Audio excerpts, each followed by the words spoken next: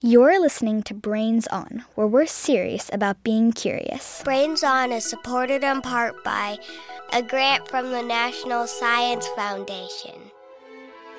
The Great Himalayas, the Deep-Sea Marianas Trench, the highest peaks, the lowest valleys, all brought to you by tectonic plates. As we speak, massive plates of Earth are crashing into each other, sliding past each other, and diving under each other, creating forces strong enough to lift mountains or shake the planet. Look at them go! Yeah, nothing's moving. Just look closely. I don't see it. Right there! What? It's just slow. That's all. The plates only move an inch a year, so just wait. I think we should start the show. No. Hold on. Any second now. Yeah, you keep waiting to see those tectonic plates move. We're going to do an episode. Keep listening. Wait for it. Wait for it.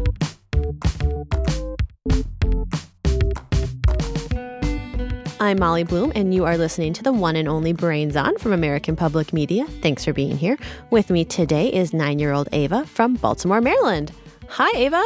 Hi, Molly. Today, we are talking tectonic plates. Those are the massive mega slabs of rock covering all of our planet's surface. And yes, they do move very slowly, about as fast as your fingernails grow.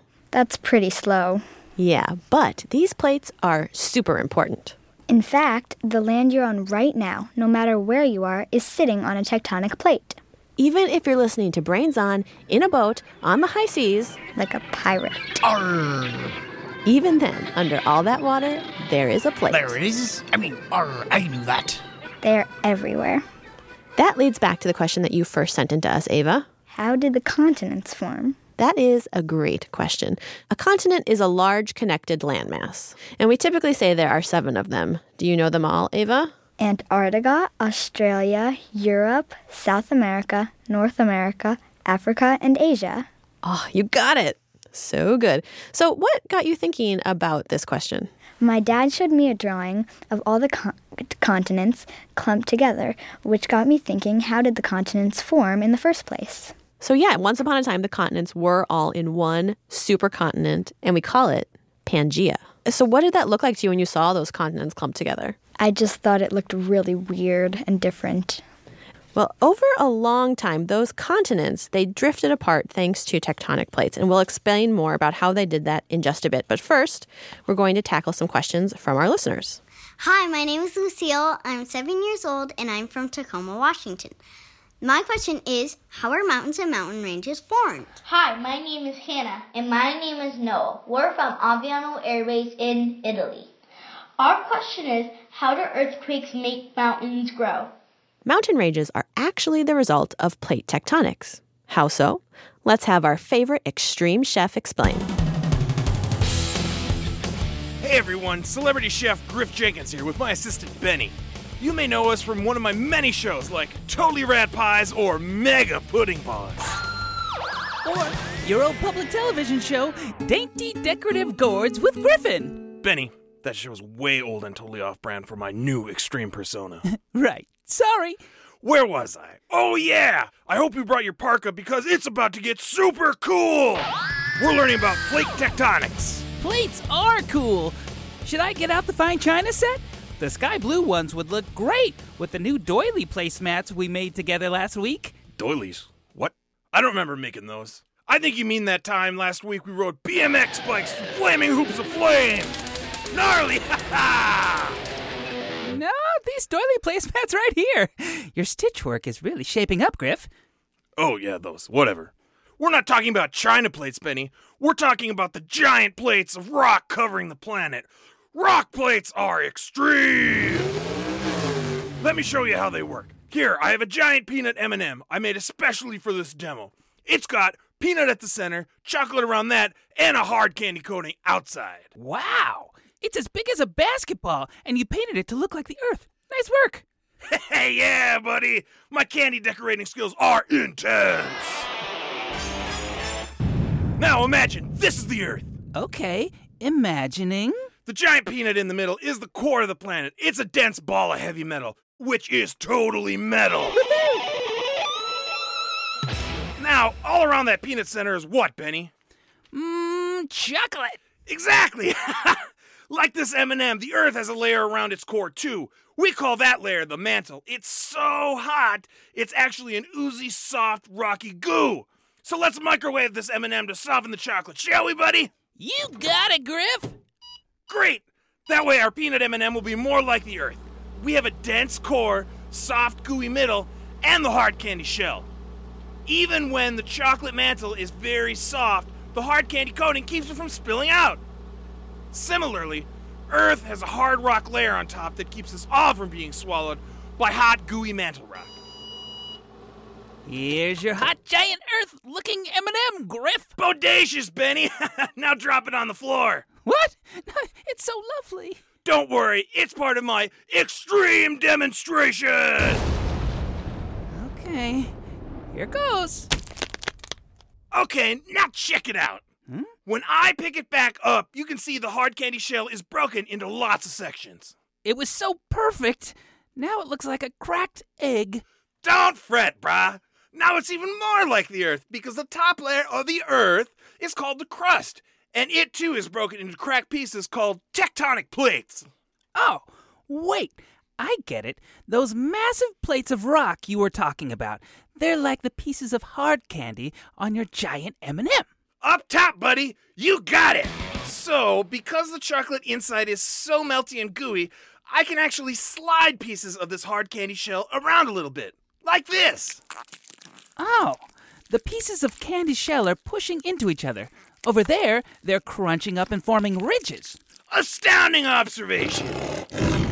That's similar to how the tectonic plates push against each other and pile up rock to form mountains. Oh, and over there, when you push that bit of shell under the other one, some chocolate squirted out through a crack. That's basically how volcanoes work, Benny, my man. When one plate gets pushed under another, some of the hot magma under the Earth's crust can find a way to burst up and spill out on the surface.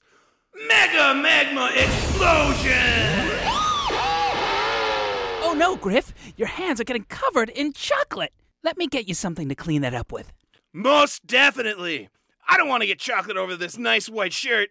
I keep my laundry extremely clean. Check it. The Earth is sort of like a melted peanut M&M, with a dense core at the center, a gooey inner layer, and a hard shell on top that's broken into giant plates. Those plates slowly slide around, pushing into and diving under each other. Here's a wet nap, Griff. Ooh, lavender scented, my favorite. Okay, until next time, stay righteous, everyone! I never knew the Earth was so delicious. Right? In real life, when the hot magma from the mantle oozes up on the surface, it eventually cools down. When it cools, it hardens to form new rocks that become part of the plates on the crust. This helps build up the crust. And fun fact, the word tectonic is based on the Greek word for building. Tectonic. Sounds like a style of electronic music. It does. We should have a mini dance party. Okay. Anyway, that gooey mantle under the plates is always flowing, dragging the plates with it. Eventually, one plate will get pushed under another, where it will be forced to slide down into the hot, gooey mantle. Then it heats up, mixing back with the goo it came from. It's sort of like a cycle happening over millions and millions of years. Not only do these plates make volcanoes, they also make earthquakes. Those happen when two plates slide against each other. They get stuck and build up tension. When the tension is finally enough to break them loose again, watch out, earthquake! Now, let's get back to your original question about the continents, Ava. Here to help us answer it is Kate Scherer. She's a geologist with the U.S. Geological Survey in California. Hi, Kate. Hi, how are you doing? Good. How did the continents form? A continent needs to have two things to happen for it to form. First is that hot, gooey mantle comes up onto the surface. It melts and gets squirted out in volcanic eruptions. And so that builds up the plate slowly over time.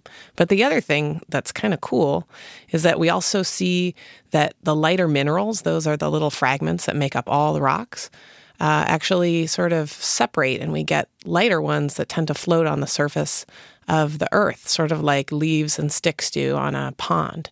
And those tend to accumulate on the top and form the light crust that we get to walk around on today. Are the continents still forming, or has it just completely stopped? Yeah, the continents are still forming today. So we see the volcanic eruptions going on, and they've been forming for hundreds of millions of years. For example, we used to have Pangaea, where they're all clumped together.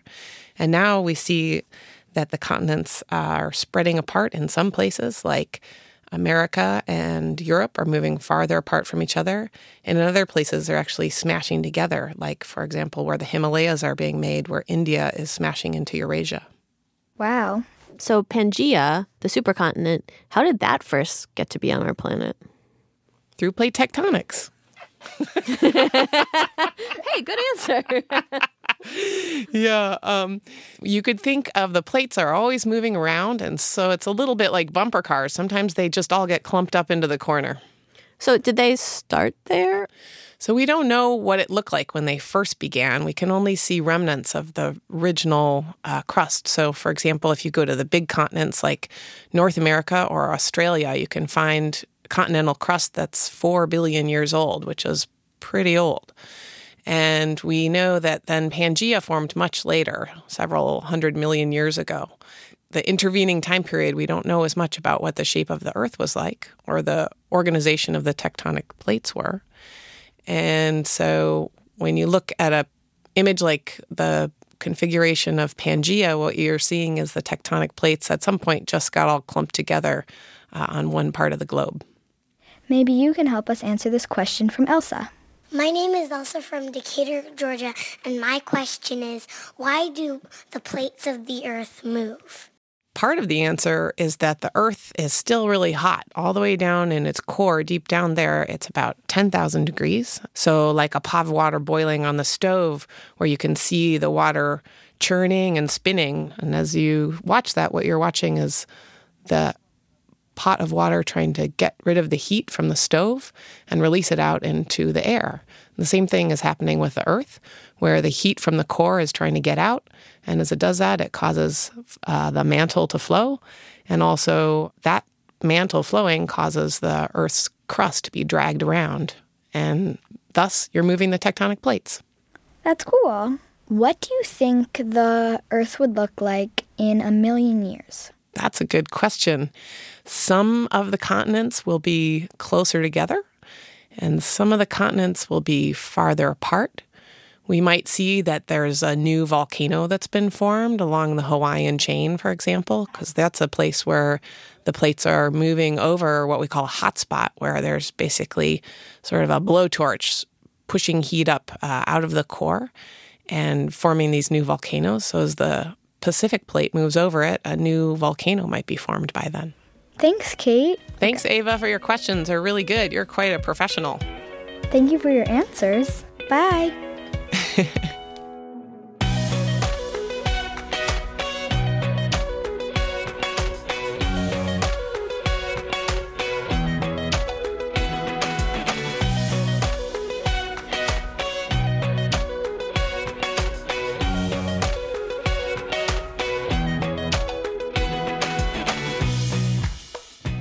Feeling curious? We love hearing your questions. Send them to hello@brainson.org. That's how we got this one from Cole. Hello, my name is Cole Bryant, and I am 8 years old, and I am from Indianapolis, Indiana.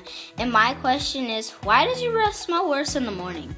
We'll answer that question, but don't hold your breath for it. It'll come at the end of the show in our moment of plus the latest group to join the honor roll. Want to hang with us on social media? We're on Facebook, Instagram, and Twitter. Look for brains_on. And if you have a moment, tell a friend about the show. Personal recommendations help us grow. Thanks.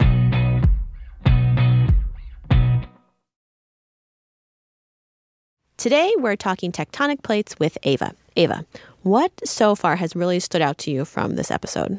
I thought it was super cool that the continents are still forming and they might look totally crazy in 1,000,000 years. Yes, I agree. That is a mind-blowing fact. And speaking of mind-blowing, I hope you're ready because it's time for the... Mystery Sound. Here it is.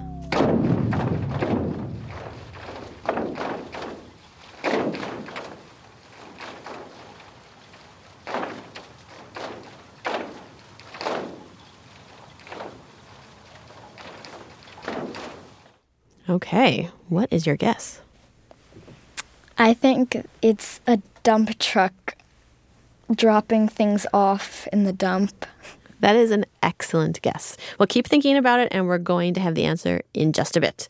But first, back to continents. Since the continents are part of the tectonic plates that move, the continents, too, have moved a lot over millions of years. But even though these plates have been moving for millions of years, this idea is relatively new to us. Here to explain how scientists figured all of this out is our pal John Lambert. The idea that continents can actually move is really pretty radical.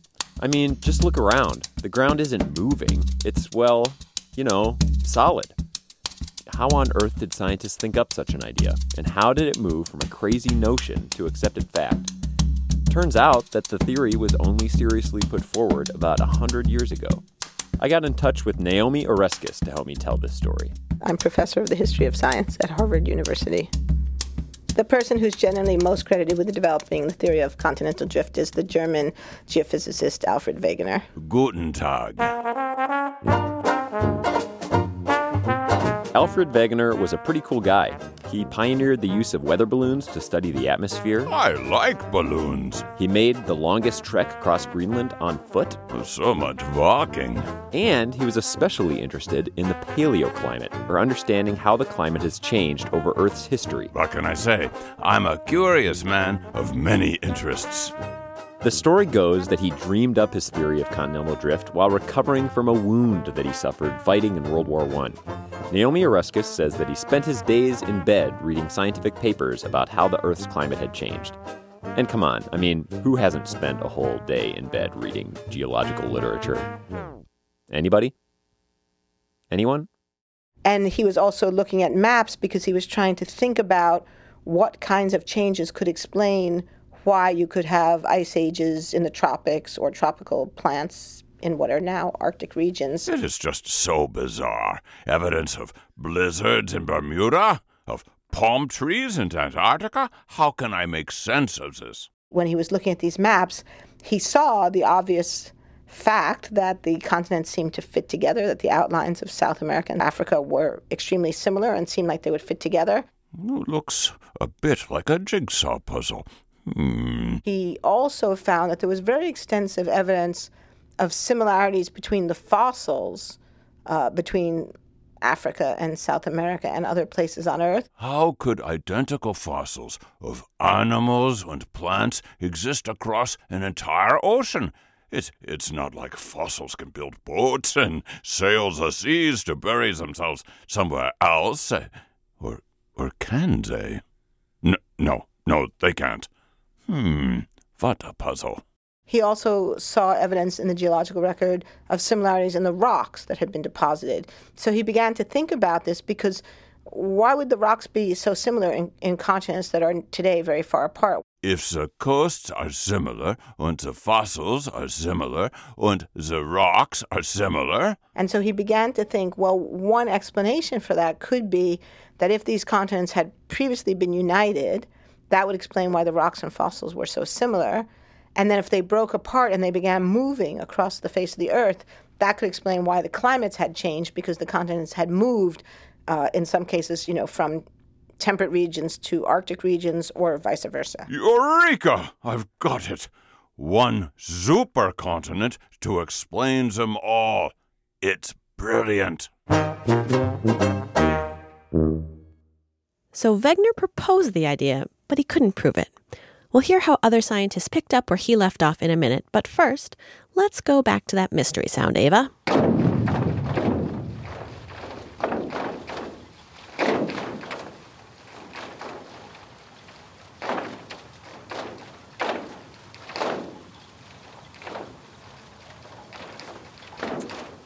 before we guess again, I'm going to give you a couple hints. The first is that it's related to tectonic plates in some way. And the second is that this is a very hard mystery sound, and it's probably not something you've necessarily heard in your everyday life. So what do you think might make that sound? A volcano? To find out the answer, we're going to turn to Ben Holtzman, a geophysicist at Columbia University. That sound we just heard was an earthquake in Niigata in Japan in July of 2007. It was a magnitude 6.6 recorded by a seismometer on the main island of Honshu, not very far from the earthquake itself. So you hear many little aftershocks after the main shock. So an earthquake. So now that you know that, does that kind of sound like it makes sense? Yeah, kind of. Let's hear Ben explain a little bit more about this. He works at the Lamont Doherty Earth Observatory, where he uses seismometers to record these very small motions in the ground. Motions that are so small that you can't even see them, let alone feel them. Maybe you've seen some of these frequency measurements graphed out. There's a scrolling piece of paper under a pen that keeps moving up and down, and you get this kind of squiggly line. That's actually a translation of data from a seismometer. And Ben can take that same data and translate it into a different kind of squiggly line, a sound wave. Those frequencies aren't things we can actually hear. So we're taking the data from the seismometer into a program that lets us convert it into a sound by speeding it up. People do hear sounds during an earthquake, but they're not the sounds of the earth itself moving. Nope. If you hear anything, you'd be hearing what are called secondary sounds. The seismic waves cause other motions, like they cause grinding of the sidewalk against another piece of the sidewalk, or parts of a building against another building. By studying earthquakes and aftershocks, Ben hopes to get a better understanding of earthquake cycles. Seismometer data can help show whether or not there is still enough pressure in the earth for another quake. To hear more and see videos of the seismic events Ben Holtzman and his collaborator Jason Candler have recorded, head to seismicsoundlab.org. They've done some really cool visualizations there of what earthquakes and aftershocks look like. Brains on. Okay. Back to how we first proved plate tectonics is a thing. Remember, we just heard that this guy, Alfred Wegener, came up with the idea that the continents move. John Lambert takes it from here. No one at the time could prove that Wegener's idea was correct. But fast forward a couple decades, past another massive world war, people began finding evidence in strange places that made continental drift go from a crazy idea to accepted fact. There are a couple key reasons why. First up, magnetic rocks. When rocks form, they have minerals in them that point to the magnetic North Pole, kind of like a compass. Once they harden, those minerals stay put, and geologists can measure where they are pointing. Geologists looked at rocks all over the globe and weren't quite sure what to make of what they found. As I go down through this rock layer, the direction the rocks are pointing gets all wonky. It changes. It's like the Earth's magnetic pole is wandering around the globe over time. But why would that happen? What about this? The magnetic pole isn't moving. The continents are moving. I know. It's Santa. He moves the North Pole every few years so we don't track him down and steal all the presents. I'd totally steal the presents if I could. Yeah, I like the other idea. Maybe the continents move. So that was a testable hypothesis, and so the scientists went all over the world. They went to India, China, Australia, North America, and started collecting rocks from all these different places, and they showed that the different continents had different apparent polar wandering paths. Yes! Vindicated by science! And that was a really key piece of evidence that made a lot of scientists say, oh, we really need to think again about continental drift. The final piece of the puzzle fell into place when scientists discovered that the seafloor is actually spreading apart. This is happening along a mid-Atlantic mountain range. Lava oozes up and forms new land, which pushes the seafloor in opposite directions. This seafloor spreading is the driving force that actually moves tectonic plates. Scientists had finally figured it out. Now you have evidence not just that the continents are moving, but that the oceans are moving as well. And that combination was what, for most people, was the crucial thing to say, oh yes, this is real, this is true, this is happening. One of the things I love about this story is that it isn't the work of just one person. Alfred Wegener played an important role because he, in a sense, began the conversation. He had an idea, and he stimulated what, in the end, turned out to be a really important scientific development. But many, many people contributed to it along the way. And so I think this story helps refute a myth that many people have about science, that science is the work of lonely geniuses, a brilliant individual all by himself, and it's all men, which it's not. So it's actually a tremendous amount of science is teamwork. It's different people approaching a question from different angles and bringing the different pieces to the puzzle. You don't have to be a genius to make an important contribution. You just have to be working and thinking and open-minded.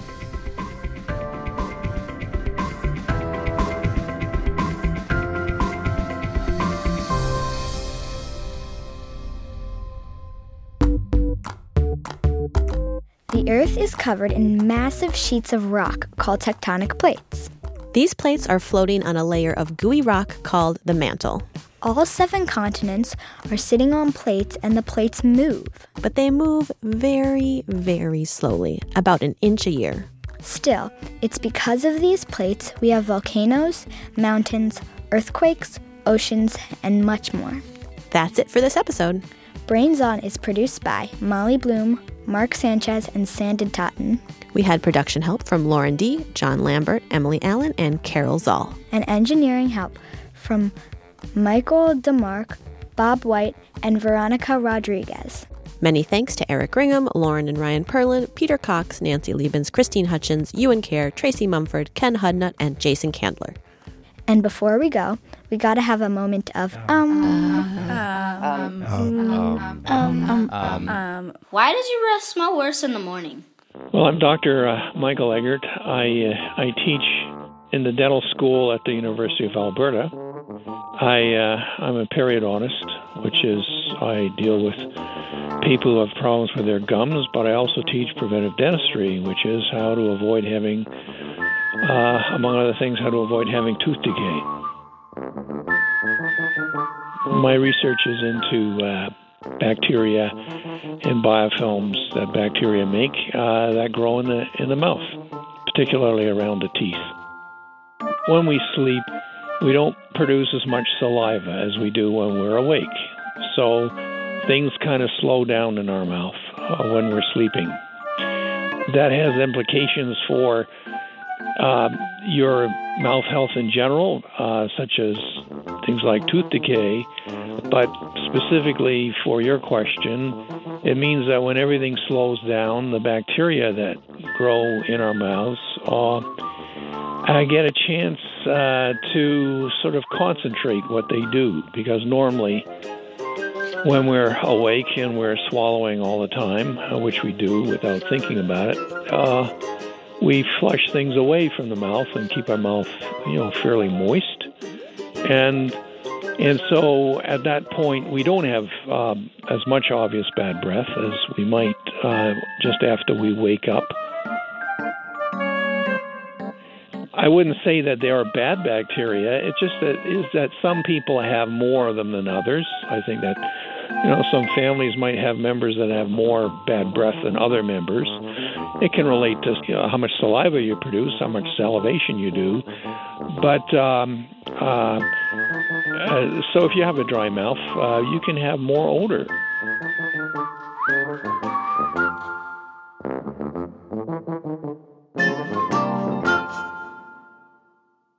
There's nothing stinky about the latest additions to the Brains Honor Roll. These are the kids who keep the show going with their ideas. Here are the newest honor rollees. Mira from Brooklyn, New York, Aisha from Melbourne, Australia, Julia from Phnom Penh, Cambodia, Clara, Nathan, and Asher from Leamington Spa, United Kingdom, Amy from Dunleer, Ireland, Alexander from Sydney, Australia, Aurora and Emily from London, England, Jarrett from Athens, Georgia, Mara and Alice from Toronto, Nolan from Fayetteville, Georgia, Jack from Melton, Australia, Russell from Vancouver, Washington, Caleb from Calgary, Alberta, Jillian from Sewanee, Tennessee, Finian from Burnsville, North Carolina, Sam from Monroeville, Pennsylvania, Lucas from Lakeland, Florida, Matilda from Portland, Oregon, Nate from San Jose, California, Suri from Philadelphia, Riley from Michigan, Elizabeth from Salt Lake City, Charlotte from St. Paul, Minnesota, Grace from Norfolk, United Kingdom, Selah, Vesper, and Phineas from Claremont, California, Carrie from Eldridge, Maryland, Adelaide from Birmingham, Alabama, Isaac from Las Vegas, Matthew from Fairport, New York, Brandon from Sydney, Nova Scotia, Joey from Calgary, Alberta, Oscar from Atlanta, Cooper from Mount Pleasant, Texas, Amara from Richmond, Virginia, Isabella from Brattleboro, Vermont, Vivian from Landisville, Pennsylvania, Michelle from Chicago, Aurora from Hamilton, Michigan, Chloe from North Las Vegas, Emerson and Eden from Enterprise, Utah, Olivia from Hong Kong, Landry from Covington, Louisiana, Jane from Missouri, Reese and Luke from Half Moon Bay, California, Caleb from Schertz, Texas, Gabrielle from London, England, Scarlett from Minneapolis, Finn from Newfield, New York, Kaylee from Manchester, New Hampshire, Dorothy and Quentin from Northfield, Minnesota, Olivia from St. Paul, Minnesota, Isaiah from Albuquerque, New Mexico, Azul and Kuali from Atlanta, Theodora and Lulu from Montpelier, Vermont, Leo, Gabe, and Audrey from Sydney, Australia, Kylie from Bronx, New York, Jack from Anchorage, Alaska, Carter and Brody from Jacksonville, North Carolina, Libby from Boulder, Colorado, and Eero from Minneapolis.